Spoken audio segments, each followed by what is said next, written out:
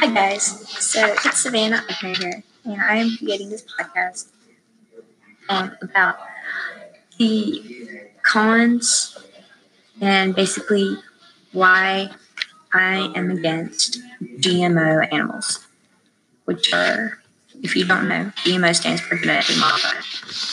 Animals have been genetically modified for many reasons.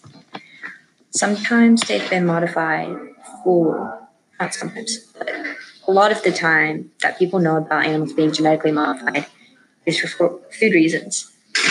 Like big poultry companies will add steroids or other things into their animals' feed or inject them with things to make them grow larger so that when they kill them, they have more meat to sell at a cheaper price.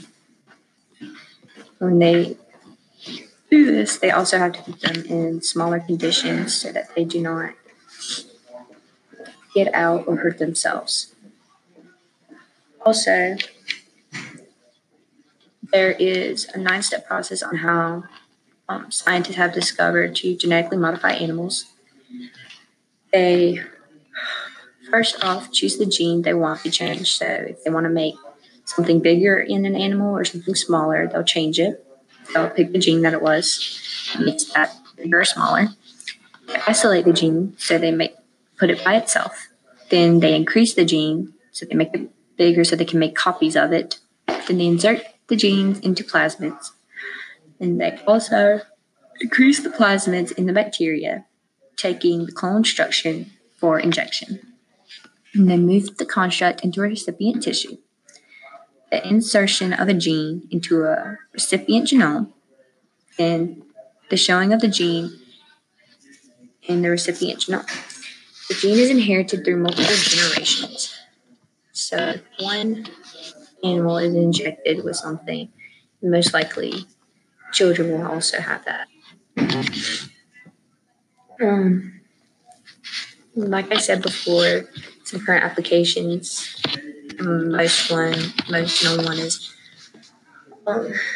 making animals larger for meat processing. They'll put animals on steroids to help genetically modify them, or they'll do certain things so that the animal won't have a certain trait anymore that can harm them. Or sometimes genetically modifying animals, a lot of the time, it can hurt them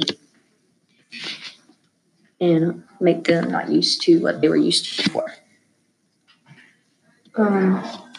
Two examples of genetically modified animals that were found is one is the spider ball python. It's a very popular snake, but they have many defects and are in constant pain.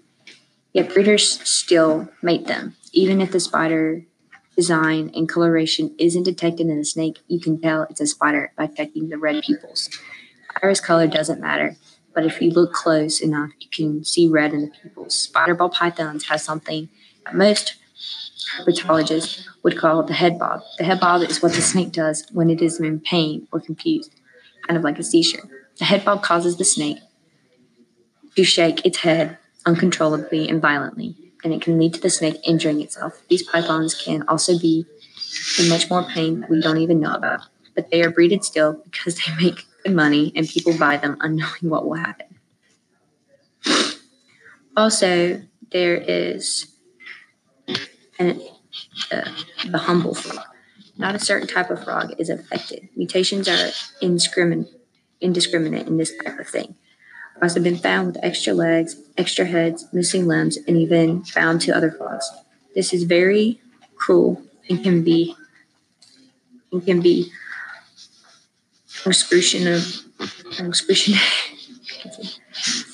excruciatingly painful for the frog. For any animal being affected by mutations, these mutations have happened because of pollution, like the snakes with legs.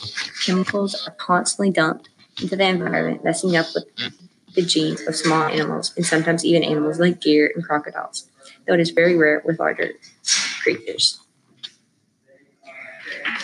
Next, I will be talking about pros and, Well, since I'm against it, I'm going to be talking about cons based on the animal, like genetically modifying animals. When you genetically modify an animal, it can main cause is you put the animal in harm's way.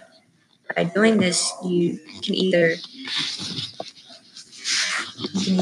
mainly just harm the animal because it is in excruciating pain most of the time and it hurts.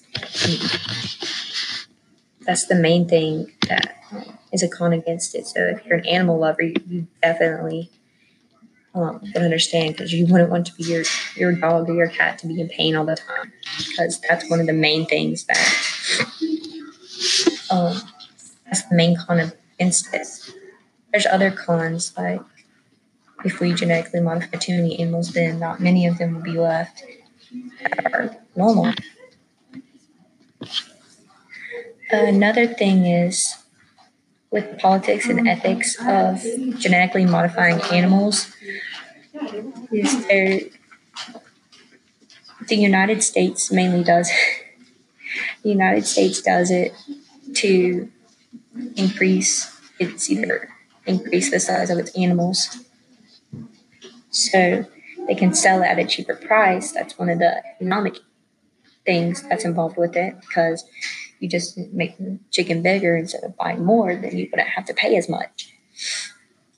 Some ethical issues is that a lot of people become vegetarian lately and vegan because they believe that it's animal cruelty to do this to them. And there's even a breed of chicken. I'm talking about chickens mainly because that's what I know most about. Is they grow so big now that when they get to a certain age, they're not able to walk because how much they weigh, it cripples them. And so they're not able to walk. And so even if they try to, they'll just like slide across the floor. But however, genetically modifying animals has helped in some cases with making food cheaper, so more people are able to obtain it. And by making it like this, companies have made more money. However, with all this technology, it can have cons and pros. But the future uses, I believe, could be very helpful if they were able to make animals genetically modified and not hurt them, or make it so well genetically modified that they're not crippled under their own weight, or they don't do it as much, would be very beneficial so that we can have our protein and also keep it cheap because everyone needs to eat. So that will be the end of my podcast. I hope you enjoyed, and thank you again. Bye.